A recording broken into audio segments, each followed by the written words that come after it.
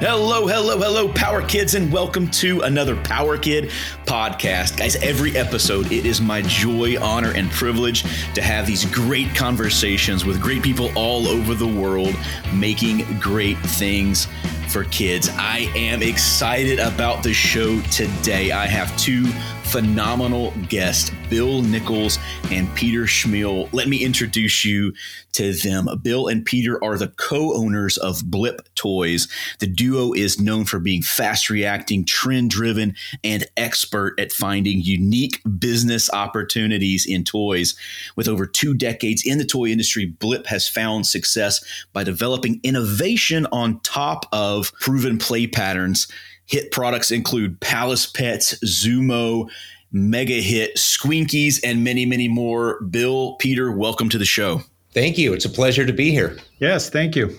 It's such a pleasure to have you guys on the show. Been following Blip Toys, I think, since the creation of Blip Toys, and of course, just Squinkies blowing it out of the park. But so many great products that we want to talk about. And I love the way that you guys think about the toy industry and think about innovation and find that white space. And we're going to dive all into that. But I'll start where we start. Bill, you first. How did you come to be involved in the toy industry? Well, actually, Phil, it's quite a funny story. I started out of college in the early 80s, and I went directly into Hasbro Toys. I went through a total of 7 interviews, which is really interesting to have 7 interviews. After each interview, I wanted this job even more. I was so committed. This was the perfect job. Now, to put it in perspective, Hasbro in the early 80s had launched Transformers, G.I. Joe, and My Little Pony for the first time. And I say the first time because they've been so many iterations since. They all were incredibly successful. And then reality hit. It was October when I started, and my job was to tell the retailers what they weren't going to get for Christmas. One of the biggest retailers or accounts that I had at the time was Coast to Coast Hardware. They were massive in the 80s. And they ordered 300,000 My Little Ponies. My job was to tell them that they were going to get 75,000. And This is right before Christmas.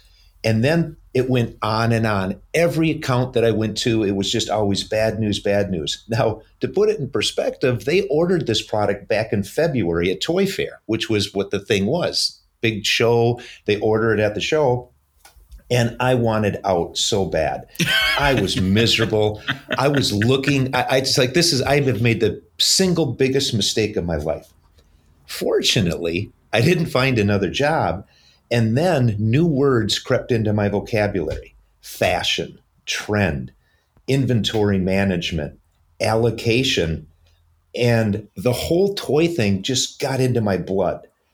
Fast pace, ever changing, innovation. It was super fun at the time. So it was really cool. Then the real education happened for me after I left Hasbro. I joined a large rep firm, Dan Bucky Associates. Oh, yes. And there I got to work with smaller accounts, hungry, innovative companies, and they would let you have an impact with them so you could build lines with them. So it was so rewarding helping them create product lines. And that's, as I said, where my real education happened. Then we went to Toying Around and then Blip Toys. And that's kind of the short course of how I got into the industry. Do you think that Hasbro had you go through 7 interviews to make sure that you had the grit to do the thing that they wanted you to do, which was to go tell everybody no? It was brutal. Right. Well, thanks for hanging in there, Bill. Great story. Lesser men would have walked away. But, following up on that, you talk about fashion and trend and then inventory management. You got excited about inventory management. That's interesting. What was it about inventory management that clicked with you? Well, here's the thing. Like when you first come in and you don't understand the big picture, I'd mentioned that they ordered 300,000 pieces in February and they were getting 75. Well, what I learned, they never wanted 300,000 pieces. Everybody was trying to game the game. meaning I got to tell them I want more than I need because I know I'm never going to get what I ask for. So that's where the whole inventory management. Then what happened is inventory, point of sale came in, and it all went away because people knew what they had on in there. So the whole business has changed. But when we first got in there, people didn't have inventories. They just like remembered, oh yeah, that was it. That was successful. That wasn't. Give me 300,000 pieces. It was a poker game. Yeah, you were exactly. having to guess the intent behind the great. Peter, what about you? How did you come to be in this crazy industry? Well, my background's in design, and being here in Minneapolis, there was a lot, and there still is a lot of ex-Tonka toy people. And so when Tonka shuttered their doors and moved, left a lot of talented people, and got to know some of them through different design associations, and in particular hooked up with an ex director of inventor relations. So he turned his mind into invention. And so I learned the toy industry through the invention side, and I just was enamored with this constant need for new product. I just didn't see myself getting, put into a Hasbro or a Mattel, working on one product line for the rest of my life. So the bug of creation and new concepts was so exciting to me, and I've loved it ever since. It's really neat to hear that you made the conscious decision to do a lot of things, to not get stuck managing one brand for a long time. And I think that's paid off, especially at Blip. So let's talk about Blip. And I want to start with the mega hit. Take us back, guys, before 2010. What's on the market before Squinkies hits? Where does that idea come from? Of course, in retrospect, Squinkies just an amazing idea, taking the concept of the ubiquitous gumball machine and turning it into a toy that kids can interact with every day. It's a great idea. Where did it come from? Yeah, so a couple things. I mean, we, as any toy company does, we obviously look at the market and look at different categories, and we've always been enamored with the girls' collectible category. A lot of innovation tends to be put in that category and is accepting of new product concepts. And so as we looked at that category and we looked at other trends, the trend that was happening that we saw was basically capsule toys in vending machines, at grocery stores and, malls and things like that. And we saw this, incredible, small collectible just, waiting to be brought to mass market. So, we made the leap. We said, look, let's make this a mass market concept and run from it. And obviously the gumball as a playset, the gumball machine as a playset was just a natural fit. So you had this incredible play pattern, but now worked in the formula of having pegged collectibles along with playsets. So it just was a natural. People understood at retail what these things were, so there was very little education required. Right. Was there any pushback, guys? Gumball machine toys typically are considered really low price point, really cheap. It's that cheap thrill. Was there a concern by buyers or people that saw the product? Well, what are we saying? Are we saying that these are cheap, or did they just see the quality right off the bat? They really saw the quality because the paint spray ops, the detail on these things were so much better than what was in the marketplace. But one of the things that we hit on that it wasn't intentional at the time, but we think one of the biggest parts of the success was with one purchase, the kid became a collector. And what I mean by that is you got 16 Squinkies on one card. So they were a collector, and then they went from 16 to 400 because they wanted to buy 30 cards. So it was a really big part of the success. For $10, you were in and committed with one purchase. You had a handful, you had a collection after only one purchase of $10. Right. That's a breakthrough. Yeah, because that's my follow-up question. We have all sat and pondered what makes a great collectible. What is it about collectibles that really makes some sing for years and others go away into the night quickly? Anything else besides that? But I think that's a really key point you bring up, Bill. You gave them a collection in one purchase. So a couple of other things, the world moves fast when you look at what's happening with the internet and stuff. So when you go back to when we launched Squinkies, there weren't influencers like there are now. The whole word of mouth thing was interesting, but it was the start of mommy bloggers. So we really connected in early with a lot of the mommy bloggers, and we sent out tons of samples to them. And it was basically the beginning part of where the influencer really took off in a big way. But that really helped us. The other thing that was really interesting is the reaction was immediate. Of course, we had the media, we had the television. Walmart was first to market. And as soon as it hit, it just from week one, it just took this line straight up into the clouds, it was fun and exciting. Another key attribute I throw in there is that it was just, I think, a miss in the toy industry was really the use of TPR or synthetic rubber. There's a tactile quality to this that kids today still love. And so it was another attribute, if you will, in this collectible that made it special over just a hard figure. And the brand name was just brilliant, Squinkies. I mean, just a phenomenal title for a product. Bill, you mentioned mommy bloggers and influencers, and I want to take the conversation there. Blip was one of the early adopters of really leaning into influencers, YouTube stars, Tic Tac Toy, Ninja Kid, and building products around these YouTube brands.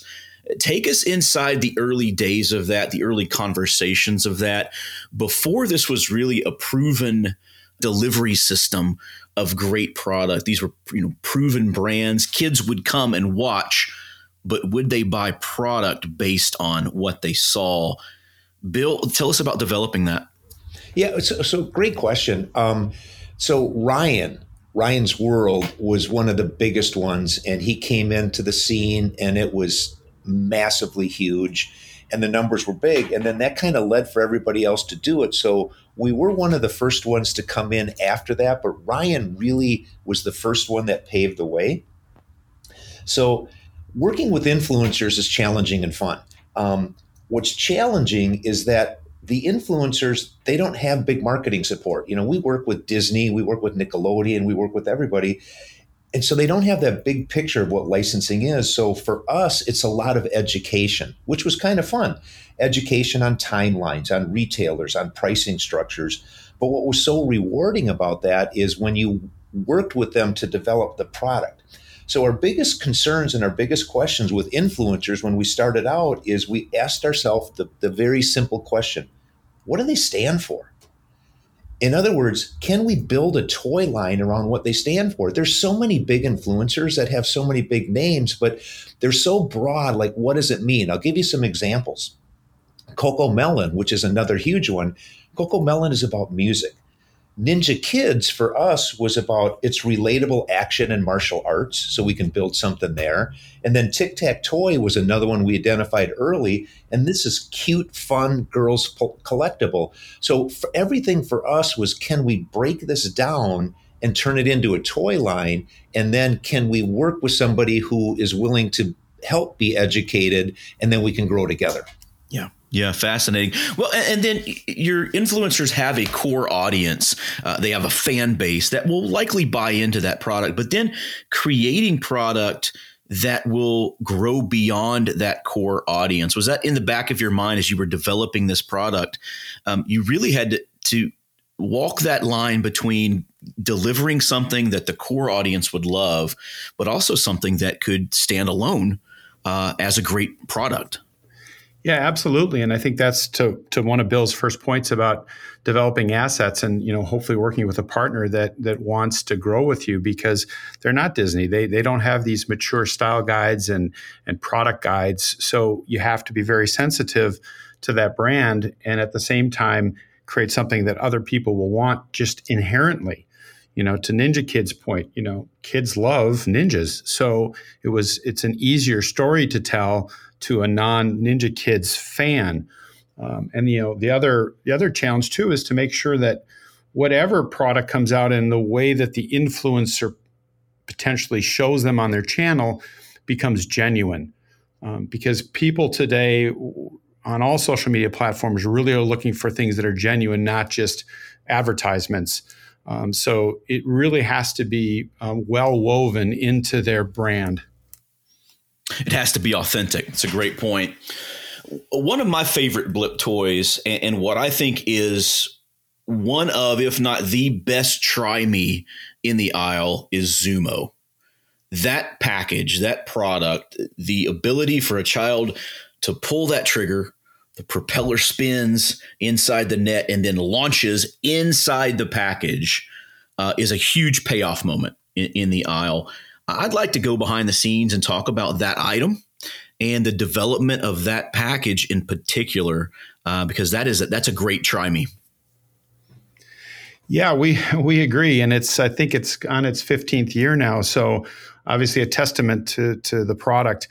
Listen, anytime we can create a product that is self-explanatory on the shelf, just goes miles towards sales versus something next to it that requires education or massive TV budgets to really educate the consumer. So, we mentioned it with Squinkies. You see the capsules in the package. There's no education. People understand it. So we're always striving for that. We came upon this item and we just knew that it had this potential, and to put basically a commercial into the package without having to run television. So, and since then, I think we've probably developed over a dozen Zumo items, and most of them have what we call that Try a Fly package, which allows the consumer to launch the product and then reset itself. Yeah, very smart. Bill, I mentioned it in the introduction, this ability that you guys have of finding unique business opportunities, and one that I want to key in on. As Toys R Us was closing down, they had several internal brands that somehow ended up at Target. Bill, do you know anything about that? I have no idea what you're talking about. Do you have another question? I've got a lot. Yeah. So thank you. Yeah, we're always looking for opportunity, and there's always opportunities around every corner. So when it was evident that that Toys R Us was not going to survive, we studied really hard all of their private label brands that they had. What's really interesting, and a lot of people don't know, is they did well over $100 million worth of private label business in 600 stores. So we looked at a lot of them, and we really focused on the ones that, well, what makes the most sense? What can be best? And so we really studied Animal Planet and True Heroes. And the reason we started with them is the size, the uniqueness, and the scalability of each one of them. So I'll start with Animal Planet. So Animal Planet is an evergreen. It appeals to all ages. It's boy, it's girl, and it can be adapted to a ton of different materials: plastic, plush, wood, etc. So we're like, oh my God, what a petri dish this could be if we were able to do that. And it was a natural transition for an exclusive product line. So we have great relationships with all of the retailers. So we said, you know what, let's have discussions. So we went in and we had discussions with Target, and we said, hey, here's what we'd like to do. If we're able to transition, here's some ideas of how we can do it. And they were 100% on board. Then we had to go through the tedious process of like, okay, can we get the license? Where do we go? We got to work through the design phase and all of that. And then Animal Planet is still incredibly successful. It's an own brand for Target, and it's massive.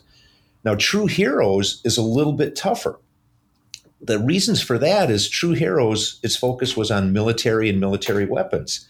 So the optics are very different from an Animal Planet, and it made it more difficult. So we modified the brand to Hero Force to kind of lighten it up, make it more about heroes.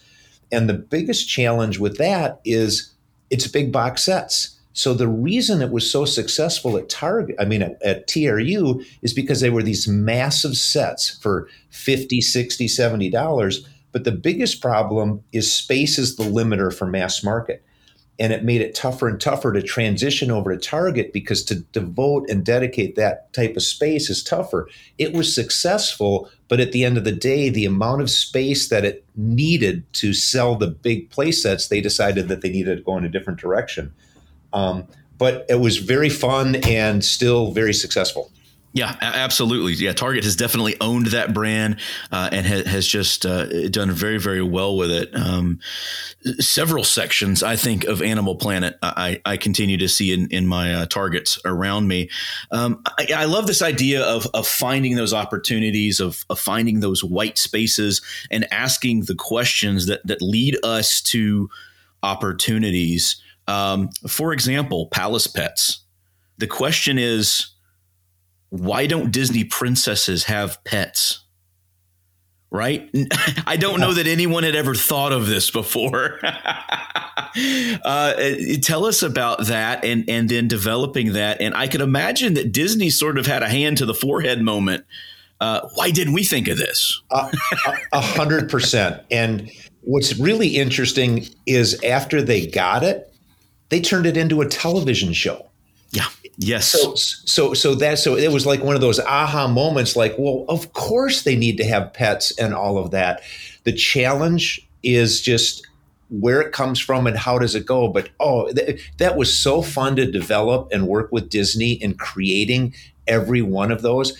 Great example, as I mentioned, influencers. So influencers, we were saying we had to do a lot of education about products and where it goes. Well, with Disney, all of a sudden we're hooked up with this giant mega team that is helping us develop all of these things. And then, as I mentioned, they turned it into a television show. So it was just a great partnership that really grew quickly as soon as we got that over the edge. And that was really fun.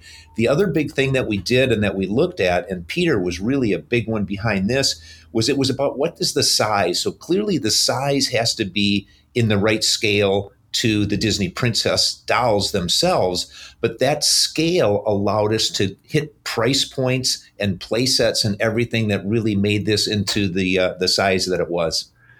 Yeah, and some of more of the history of that too is that, you know, in talking about Squinkies, I mean, when Squinkies blew up, we became a major licensee with Disney and just about every licensor on the planet. And so we already had a great relationship with them, and that grew into us doing I think well over 500 novelty products with Disney and Marvel and so forth and so on. So we already were inside the machine, if you will, and understood and had great relationships with all their teams. So it was a logical step as we're designing products for, you know, novelty and such to expand. And to Bill's point, you know, the scale was also, you know, what was also happening at that time was, you know, of course, Littlest Pet Shop was still thriving, and that obviously was a very kind of formatted price point size that worked really well for Palace Pets. So it was just a great line that just blew up. Yeah, and you were adding to the Disney princess story, which is a really interesting place for a designer to be. Peter, you you kind of wanted to avoid being pigeonholed into one particular brand, but you found yourself adding to the, what do you call it, the Disney mythos of Disney princesses. I imagine that was a lot of fun. It was. It certainly was exciting, and the visibility there was, of course, very, very large. I mean, they developed not only TV, they developed apps. I think they had like the number one app for about 9 months. You know, just massive, where these kids would take care of these pets. So it was obviously a very logical association for then the young girl and boy to say, well, geez, I love princesses and I love Disney, and now I want to take care of the Disney world. Instead of having a relationship with their doll, they could have a different relationship with the pet. So that's right. Well, guys, we've talked about finding the white space, hunting the trend, products being self-explanatory. Let's talk about some new products. Really excited to mention Zip Links here, and then Gigabot Energy Cores. Bill, let's start with Zip Links. This is a brilliant new take on classic domino play. So we're super excited.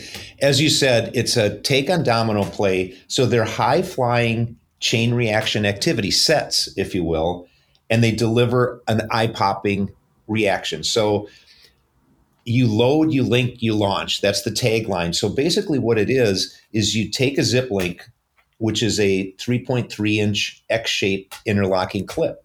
You close the clip, and then you link the clips to the other clips or the other zip links, and then you launch them, and these things shock you. They fly up 3 feet in the air, and then we added balls, these little like ping pong style balls, and these things shoot up 8 feet in the air. So it's truly a visual wow when you do this, and it goes so fast and it's so incredible. And it's like, okay, I got to do it over, and I want to do it over.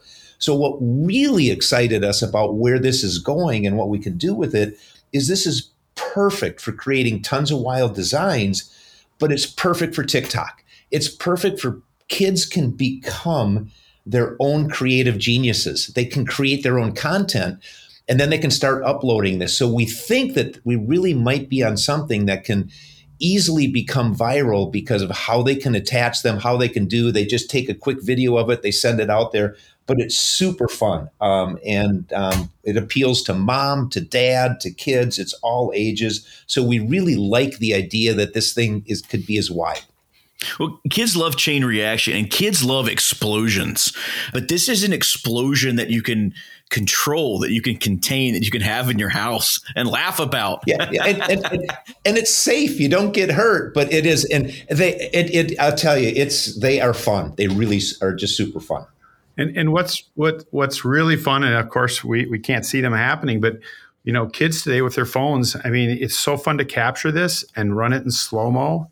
It's amazing watching this happen in slow-mo. It's just crazy. And then, of course, to share to your friends. So we think there's a great viral component about the brand. Let's shift over to Gigabots. There's a lot of push in the industry about packaging, reducing packaging, reusing packaging. And this has a fantastic reusable packaging component, which I love as a father, just because all of the pieces can be contained and stored. But tell us about Gigabots. Well, thank you for acknowledging on the sustainability piece of it, because it's such a big push. So with this action figure category, people have come to us. It's like, why are you going into the action figure business? And because it's difficult and it's owned by all of the big brands. So we really studied it. And there's 4 things that really stuck out to us. The first one is incredibly high price points, and they're accelerating. Number 2 was the size and value was diminishing. The prices are going up and the figures are getting smaller. Number 3 was this unboxing is still a thing. Unboxing isn't going away, but is there a new twist on it? And then the last piece you mentioned in the question is the sustainability push from the consumer. So what we did is we kind of took all 4 of those and rolled them into the Energy Core. So it's basically a package that literally transforms into a giant 13-inch figure. So inside that Energy Core, which is this round ball, it's 33 individual pieces, and they break apart and you snap them together to build this giant figure. So it's super fun. It's easy to do. But then what we wanted to do is we wanted to make sure that you could disassemble it and put it back into the sphere. So there's no waste. So that's where we're able to get the value of the product, because the plastic doesn't get thrown away. It just gets reused. You build it up, you build it down. And then we're launching with 6 of them, which is kind of cool, because now you can mix and match. So you can take arms and legs and parts from ones, and you can literally create your own characters. And then we wanted to drive it at a price point. So this is all at $16.99. When you compare it to other $16.99 figures out there, it's not even a comparison. So we really feel we had something on the value, the fun, and the play aspect. So we're pretty excited about where this could go. Another feature that we built in too is posability. There is actually, it's crazy, but there's 21 points of articulation. So the poses you can get with these characters is really amazing. And so again, with today's cameras and kids, there's a great viral component about taking photos, setting things up. It's really an amazing figure from that perspective. One of the challenging things about that action figure aisle is that you are up against the big brands, but those big brands have big stories, sometimes stories that have been told for decades. I'm thinking about Transformers and G.I. Joe and Masters of the Universe, Star Wars. Is there a component here where you're developing out a story, or is the play just wonderful, wonderful toy product that kids will keep coming back to time and time again? 100%. There's an origin story. There's animation. So we're launching with a 3-minute animation, which tells the backstory of how Gigabots have been buried in Earth for the millennium, how they got there. And then it's all kind of tied back in. Each one of the figures has an individual personality, because with boys, it's all about the intent of, like, boys want to become their toys. And so you got to give them as much as possible about humor and personalities within each one of them. But yes, so not only the commercial, but the backstory, and the hope down the road is absolutely that we're going to turn this into its own series. Perfect. Well, let's broaden this out, guys. This has been a fantastic conversation. I think my listeners are going to want to rewind, re-listen, go back through. There are some brilliant nuggets in here that I think my listeners can take away from. But let's talk about, current state of the industry. What are the challenges? What are the opportunities? And then finally, I have a lot of inventors that listen. What would you like to see from them? Are there particular categories you're looking at? How would you like to work with them? Yeah, I'll jump in on the invention side, because typically I'm the first person to kind of review. Listen, I mean, we came from being inventors. We love inventors. We love working with inventors. It is always challenging because, in the old days, we used to get the list. Like, this is Hasbro's list. This is, whoever's list on product categories. And generally speaking, there are certain categories that we're more likely to go into. We talked about small doll collectibles, as one category, for example.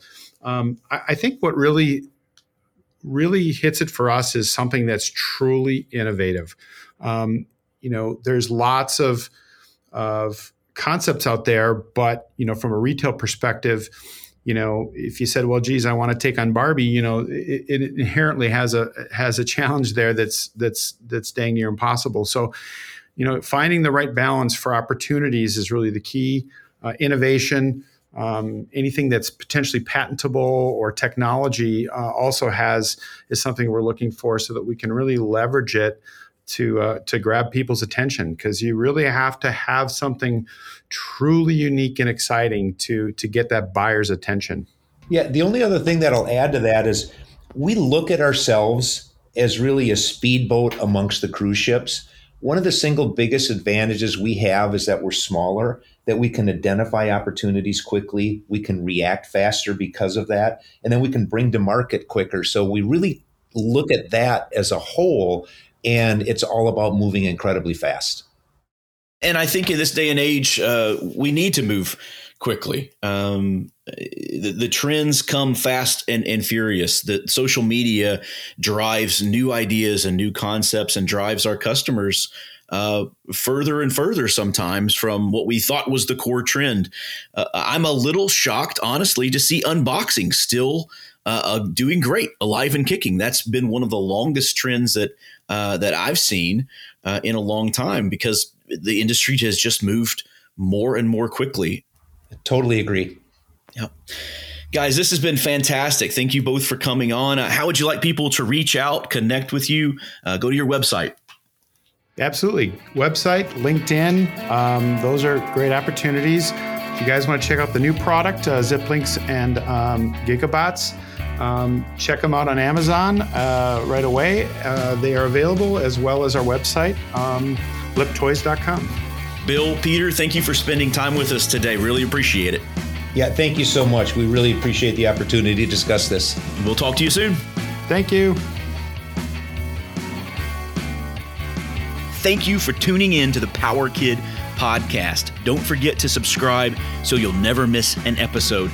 Leave 5 stars and a written review, as this helps us connect with more listeners just like you. Once you're subscribed, you'll be able to check out the other shows from Adventure Media and Events. And a big thank you to them. They are the publishers of the Toy Book, the Toy Insider, and the Pop Insider. We've got you covered on all toy industry news and events. This show is produced by Power Kid Design and Development. We are a full-service toy and game development studio serving the industry for more than 20 years. We provide illustration, branding, packaging, sculpting, prototyping, consulting, and much more. Check out powerkiddesign.com or email me at phil@powerkiddesign.com. Now go out and make something great, and remember, you are creative because you were created. God bless, and I'll see you next episode.